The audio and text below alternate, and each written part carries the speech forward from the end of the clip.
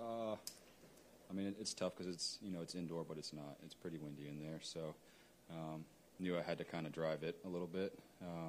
So it was a tough kick. Did you get like the contact that you wanted on it? Yeah, I mean, gave it my best swing, but it's yeah.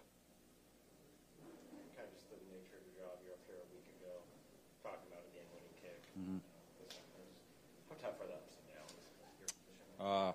Yeah, I mean, I've hit the ball well today, so I wouldn't really call it a down in a way. I mean, you want to win everything, but I'm hitting the ball well, and I know I'm hitting the ball well. Proved it today again, so I wouldn't really call it an up and down. So The timing and everything was good on that last one?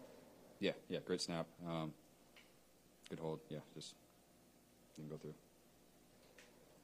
What were you thinking, I guess? That last drive, goes back in there. I mean, you're kind of prepared the whole time for game-winning kick there?